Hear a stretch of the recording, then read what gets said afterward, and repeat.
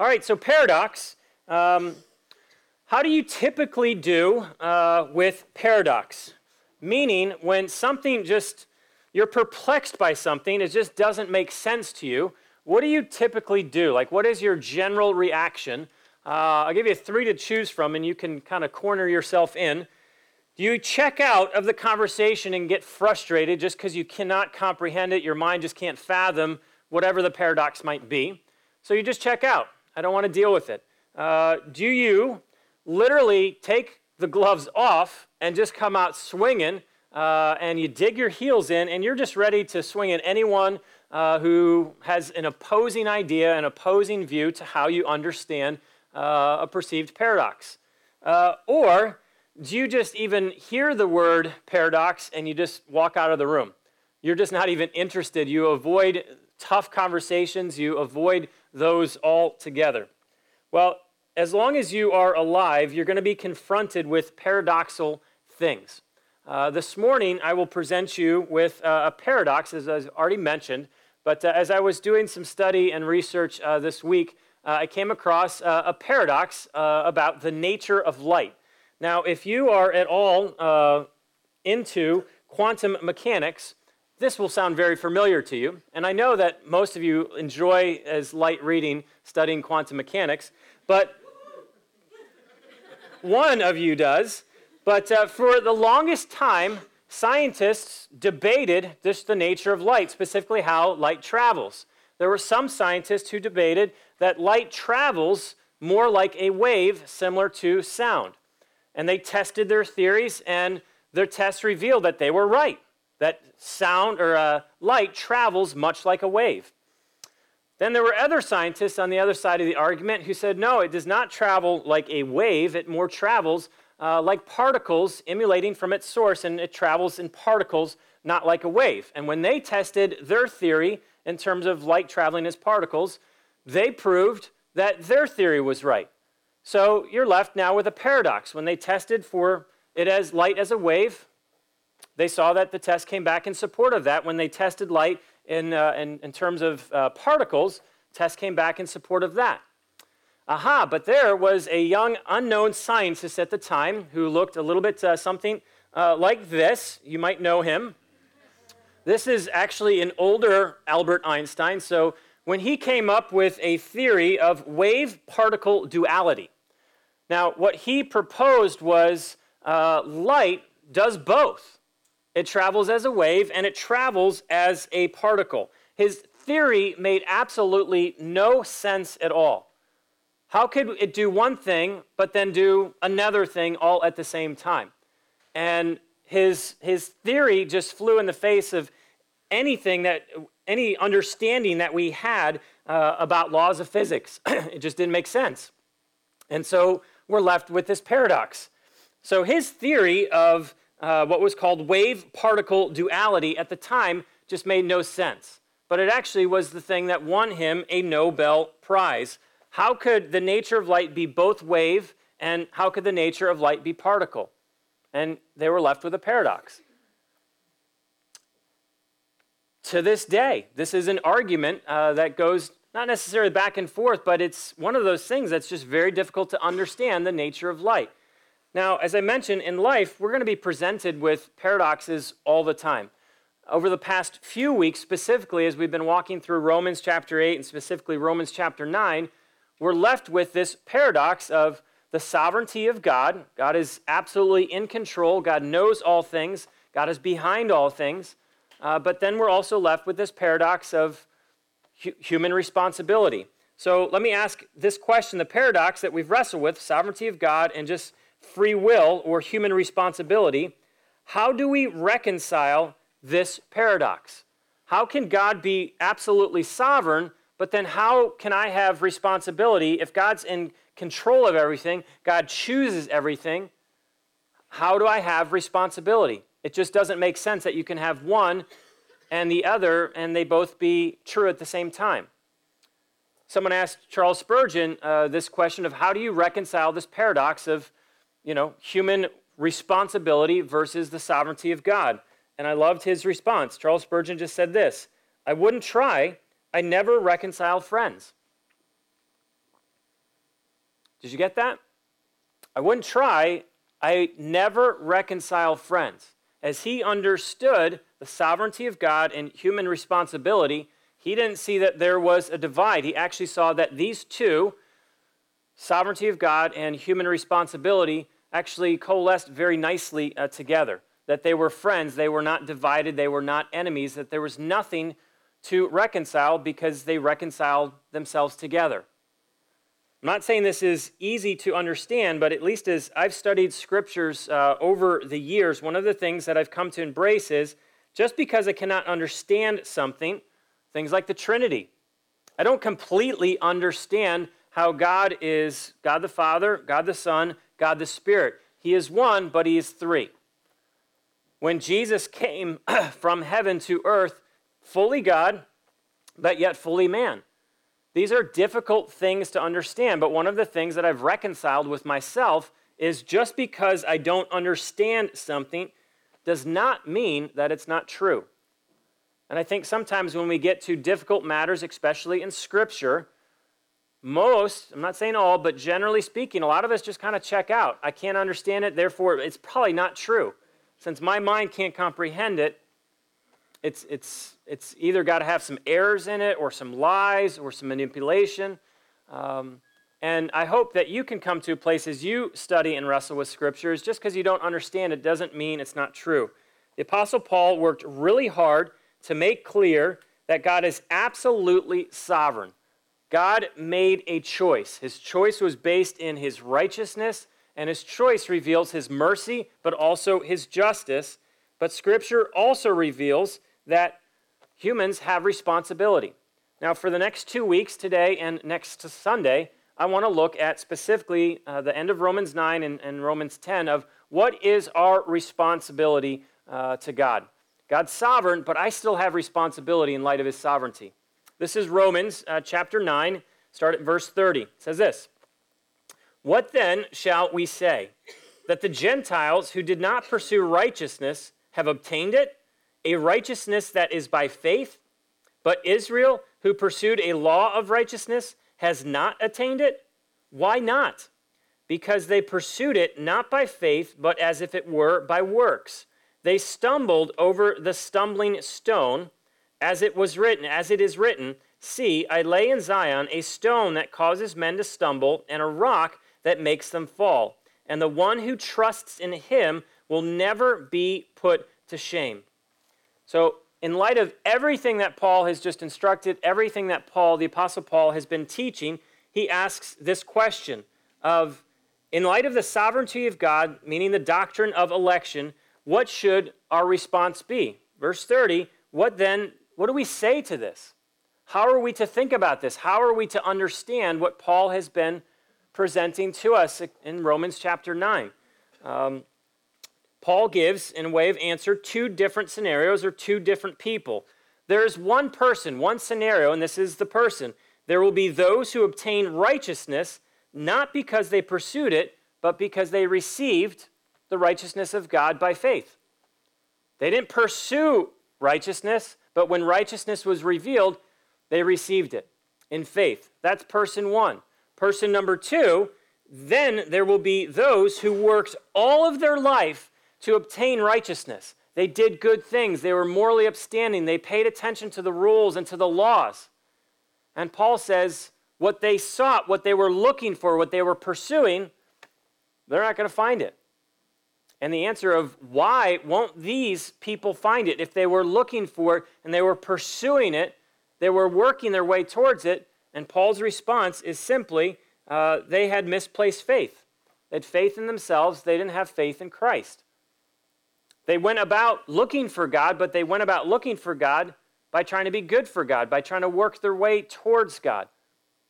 It was all about their works, their efforts, their attempts to get to God. So the first aspect and the only aspect of human responsibility that we're hitting on today is faith. If you want to know what your responsibility before a sovereign God is, faith. You and I are called to have faith. That's a decision, that's a choice that each of us must make. God is sovereign, God is in control. My responsibility in light of the sovereignty of God is to have faith. Paul gives this picture. Two people. One obtained it. One did not obtain it. One didn't even try to pursue it, but they received it by faith. One tried to pursue it by works, not in faith, and they missed the mark completely. This is not a new teaching for Paul. He taught this centuries before when he sent a letter to the church in Galatia. And in Galatians chapter 3, he said this, "Clearly, no one is justified before God by the law because the righteous will live by faith." Galatians was written before Romans, and then in Romans chapter 1, Paul said this, "For in the gospel a righteousness from God is revealed, a righteousness that is by faith from first to last. Just as it is written, the righteous will live by faith." This is not a new concept for them. Paul had been teaching and instructing and exhorting all along that life with God is not about a life of works trying to obtain God. Life with God is about faith, about receiving something that God has given us in faith, knowing that what we have received makes us righteous before God. Now, there comes a point where we must make a choice. Will I live seeking to obtain a relationship with God by works, by effort, by just trying to do a bunch of good things, or will I receive a relationship that God has made possible through Christ? I have to choose. I'm either going to choose a life of works or I'm going to choose a life of faith. Now, to live by faith means that I no longer work seeking to impress God. This is a very short, simple way to understand what a life of faith looks like. I'm not living my life trying to do so many different things where I'm getting gold stars as I go, and at the end of my life, I'll have a chart filled with numerous gold stars, and I'll show my report card to God and say, "Look at all my stars." That is a life of works, and God will say, "You missed the point. What you were seeking to obtain, you missed it altogether." You must choose, will I live my life by faith, or will I live my life trying to obtain something from God that He has made possible for me in His Son, Jesus Christ? Paul gives also another picture of someone who's literally walking down the road, and the person is so intent on the direction that they are going that they stumble and trip and fall over what is just right in front of them. In verse 33, he says, verse 32, because they pursued it not by faith, but as if it were by works. They stumbled over the stumbling stone. See, as it is written, see, I lay in Zion a stone that causes men to stumble and a rock that makes them fall. You ever seen someone who texts a lot? And they're literally, like they're just walking around and they're texting and they literally just bump into someone or bump into an object that's just right in front of them. And you're kind of watching them from a distance and they're like, they're going to hit. Yeah, they just hit.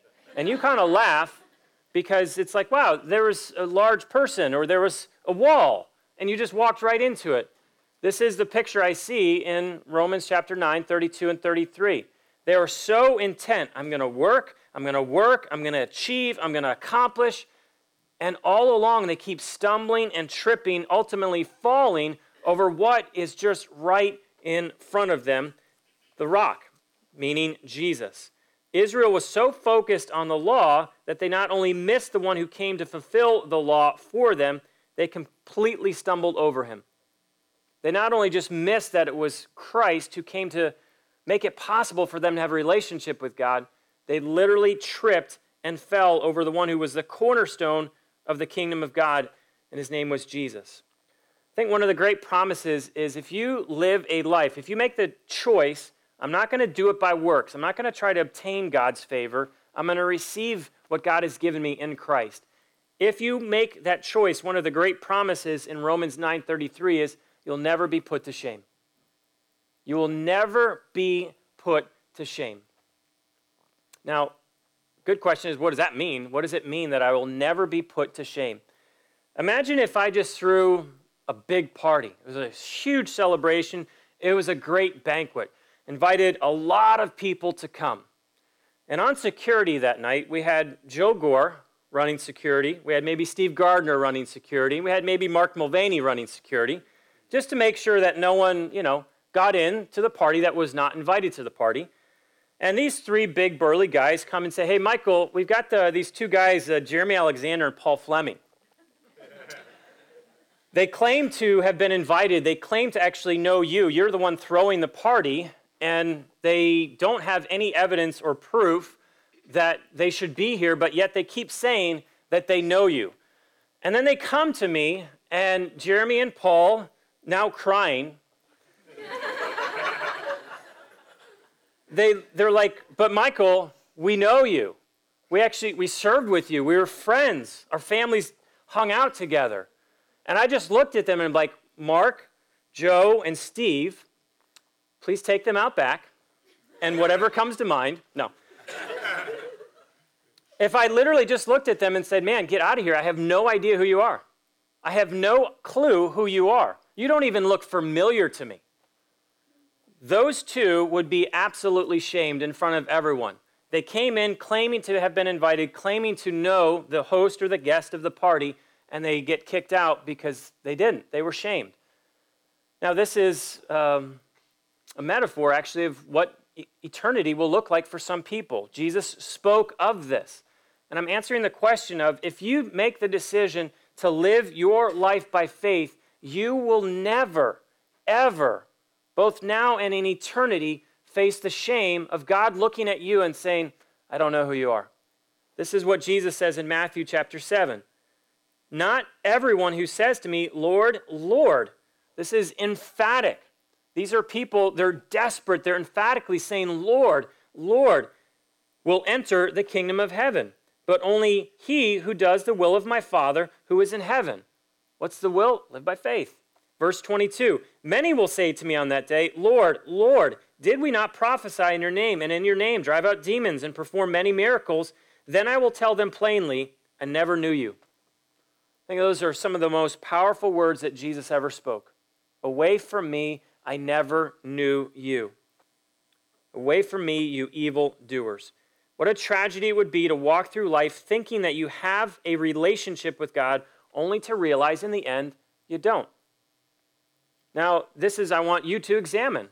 Am I living by faith, or am I still living by works? Am I living in such a way to work to get to God, to obtain God, or have I already received from God what he's made possible for me in Christ? This is an eternal choice we need to make. Talk about human responsibility. Will you choose to live by faith, or will you choose to live by works? Way to help us understand what is the foundation of your relationship with God.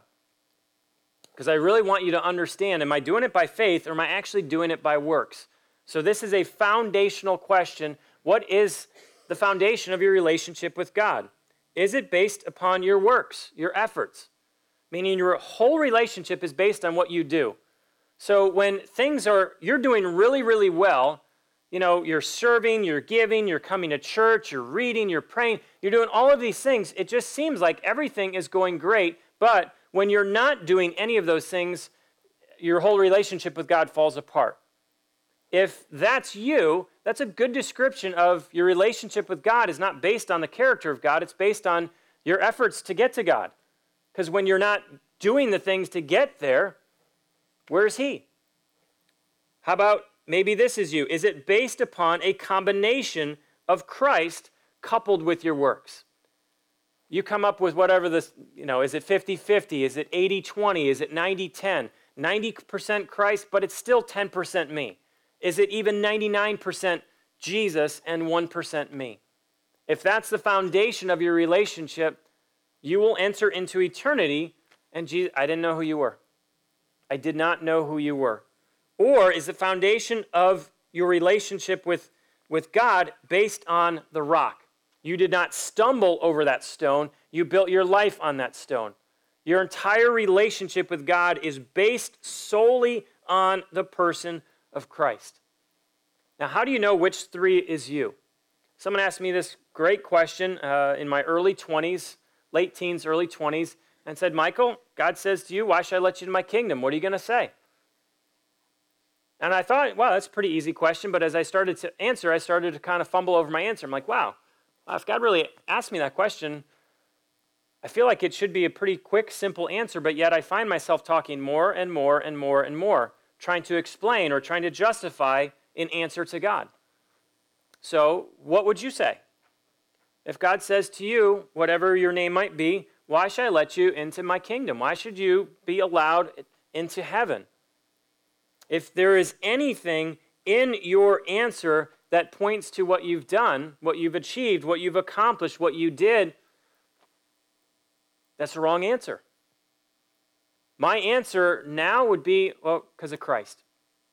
Christ did it all. My faith is solely in him. I have no standing, no merit before you, God, whatsoever. I stand alone by your grace in Christ. In Christ alone, that's it. So go back. What is the foundation of your faith?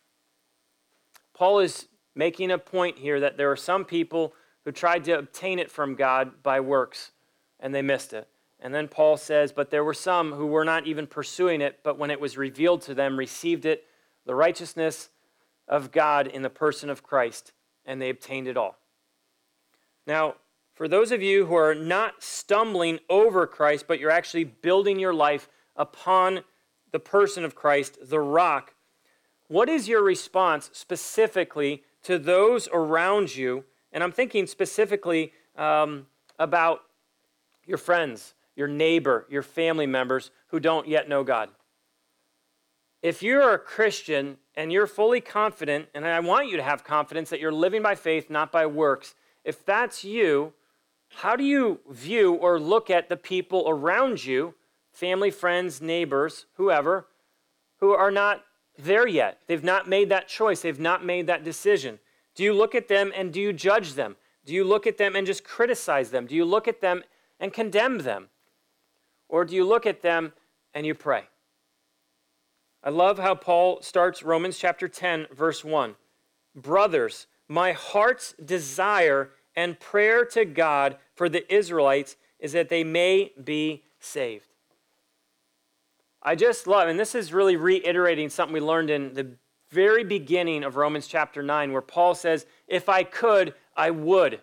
If I could, I would exchange my salvation so that my brothers would come to know Jesus. I would switch. I would be eternally damned if my brothers would come to a saving knowledge of Jesus Christ.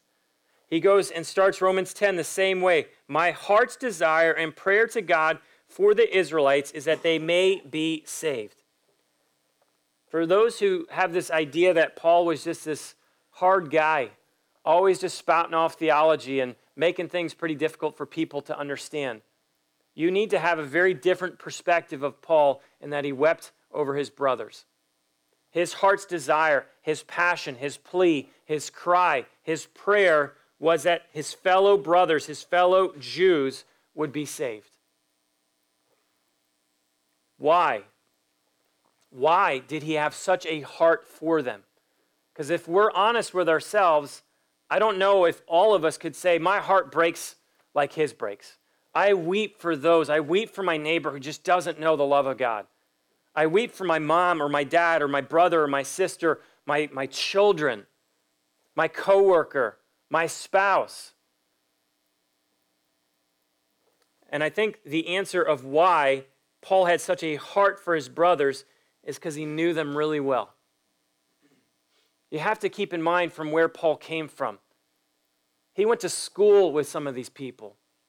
He sat in the same class learning from the same rabbis that some of his brothers learned from. He traveled with them. He walked with them. He was in the same class of Pharisees with some of these people. And I think one of the things more than anything, his heart was broken for them because he was once where they are, thinking that works would somehow bring merit or favor or salvation. I think one of the challenging things, especially if you've been a Christian a long time.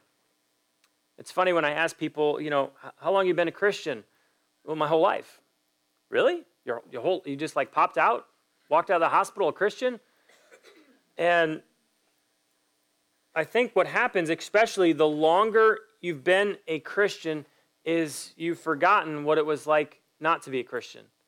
You've forgotten what it was like when you were apart from God. You forgot what it was like to be separated from God. You've forgotten what it was like to just feel the guilt and just the weight of shame in your life. Now, this is not to say in a condemning way, but I think what Paul is, he remembers exactly what it was like to be where they are, and he just hurt for them. I think one of the things that I've just learned a lot from observing Paul through Romans is this is a guy who chased a life of works. This is a guy who chased or tried to obtain righteousness on his own. And he actually wrote about it. And he says in Philippians chapter 3, starting at verse 4, though I myself have reasons for such confidence, if anyone else thinks he has reasons to put confidence in the flesh, I have more. Circumcised on the 8th day, of the people of Israel, of the tribe of Benjamin, a Hebrew of Hebrews, in regard to the law, a Pharisee. As for zeal, persecuting the church. As for legalistic righteousness, faultless. As Paul considered where he once was, he said, I was like them. I was with them. I was doing the same thing that they were doing. And now his heart breaks. Why? Because his life has been so radically changed, transformed by the person of Jesus. He goes on in Philippians in verse 7. But whatever was to my profit, I now consider loss for the sake of Christ. What is more, I consider everything a loss compared to the surpassing greatness of knowing Christ Jesus my Lord, for whose sake I have lost all things. I consider them rubbish, that I might gain Christ and be found in him. And I love verse 9. Not having a righteousness of my own that comes from the law, but that which is through faith in Christ, the righteousness that comes from God and is by faith. Paul not only remembered where he once was and he wept for them because he realized how lost they were, he saw where he was and his desire was, I so desire for them to experience what Jesus has done in my life. I want them to experience the freedom and the grace and the mercy and the kindness and the compassion that comes with knowing Christ. Because when you walk the way of works, it's a life of just guilt and shame. Always wondering, have I done enough? Paul was not living like that anymore. He was completely set free. So I'm answering the question, how is it that Paul had such a heart for his brothers? He remembered where he was. Do you remember what life was like before you met Jesus? I do. And I would say guilt and shame marked my life. Emptiness. I am very thankful that one of the things that God allowed in my life in my early 20s was to taste the emptiness of it all. Because I was pursuing sin like it was my full-time job, and I got to the point where it just didn't taste good anymore. It actually never tasted good, but I needed the grace and mercy of God in my life just to realize how empty that lifestyle was. And now, almost 20 years later, I'm so excited about what God's doing in my life. I'm not done, but I'm not where I was and who I was 20 years ago. And I so want people that I know, that I love, that I am neighbors with, am friends with, to know what God has done and wants to do for them. Who are the people that you're praying for right now? Who are the people specifically that you're really just praying that God, please open up their hearts to you? If you're going to pay attention to the New Testament, all Paul's writings, he's always praying for people, specifically that they would come to the saving knowledge of Jesus Christ. It's fine to pray for people that God would take care of their needs, that God would bring healing where there needs to be healing. But I don't want to be the guy that's just praying, God, would you put another Band-Aid on that person's life? God, would you put a bigger Band-Aid this time on this person's life, but yet their soul is still vacant of a genuine relationship with God.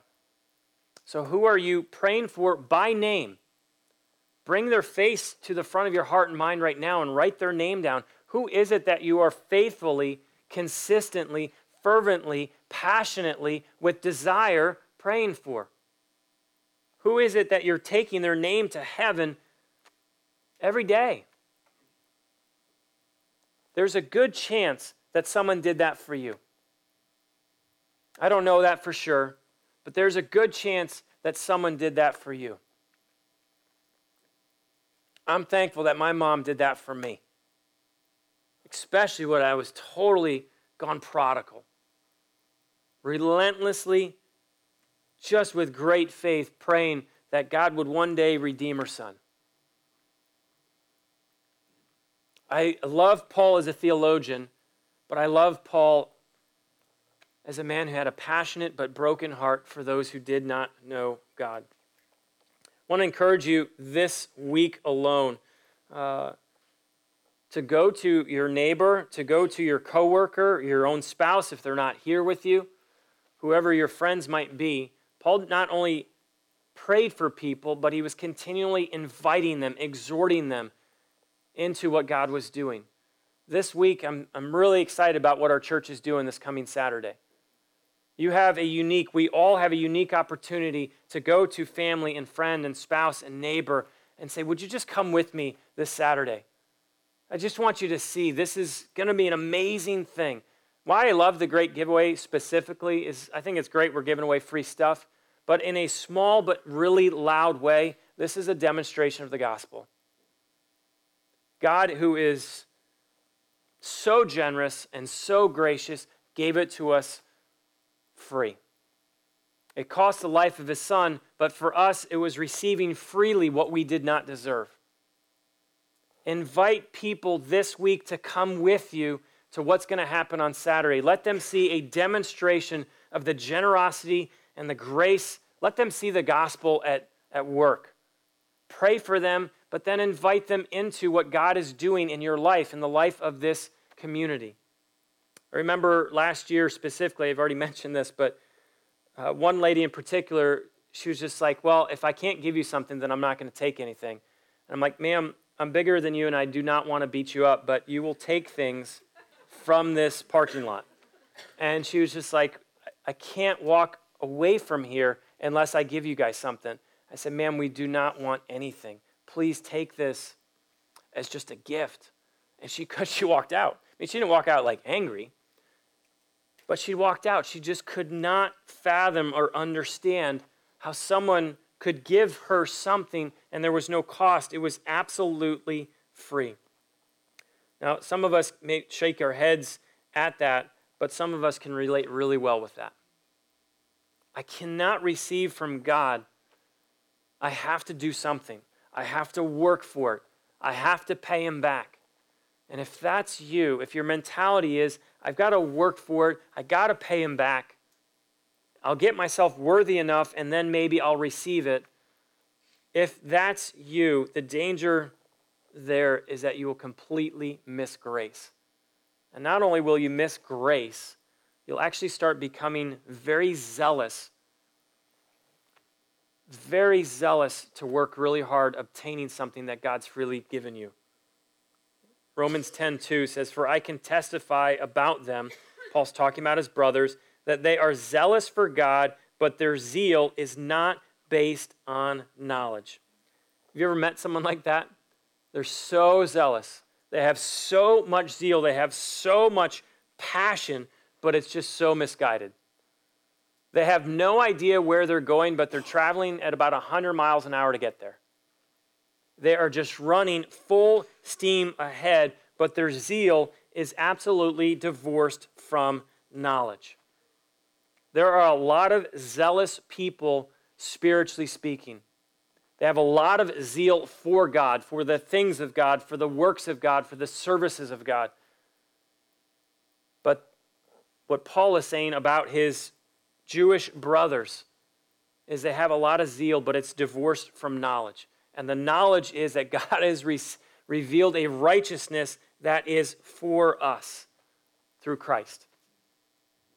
I don't want anyone in here. Paul says, have zeal, but have zeal for the Lord. Not have zeal for the things of the Lord or for working for the Lord, but have zeal for God. Don't let your zeal be divorced from the knowledge that God has given you. It's by his grace. It's his mercy. It's his righteousness. It's through Christ. Romans 10 goes on. Since they did not know the righteousness that comes from God and sought to establish their own. That's a big thing. They did not know the righteousness that comes from God and sought to establish their own. They did not submit to God's righteousness.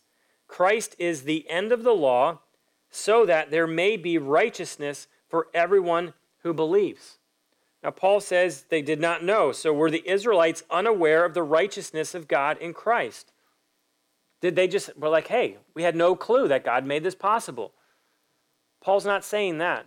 He's saying they actually had the knowledge of, they just chose to reject it rather than receive it. They were very aware. Why? Because Paul's making it very clear to them. But they made a choice. I'm going to live by works. I'm not going to live by faith. I'm going to keep coming back to the sovereignty of God, human responsibility. Our responsibility is to choose to live a life of faith, not to live a life of works. If you live a life of works, Paul says you will try to establish your own righteousness. Because if you haven't received righteousness from Christ, you're going to try to figure out how you can become righteous. So, question being, what does it look like to establish your own righteousness? Well, it's this. I'm going to establish a relationship with God on my terms. Meaning, my relationship with God is my relationship. I will define what that relationship looks like. I will define the boundaries of what this relationship looks like. People who are trying to do it by works, they'll make up a relationship with God that really fits or suits their lifestyle. You need to decide, those who are doing that, what do I need to do in order to get to God? And then they will come up with whatever they feel like they need to do to get to God. Now, the problem with that, obviously, is many, but I think one problem is the rules are ever changing. Did you ever notice that? If that's you, well, last year it used to be this, but now it's you've added something or you've taken something away.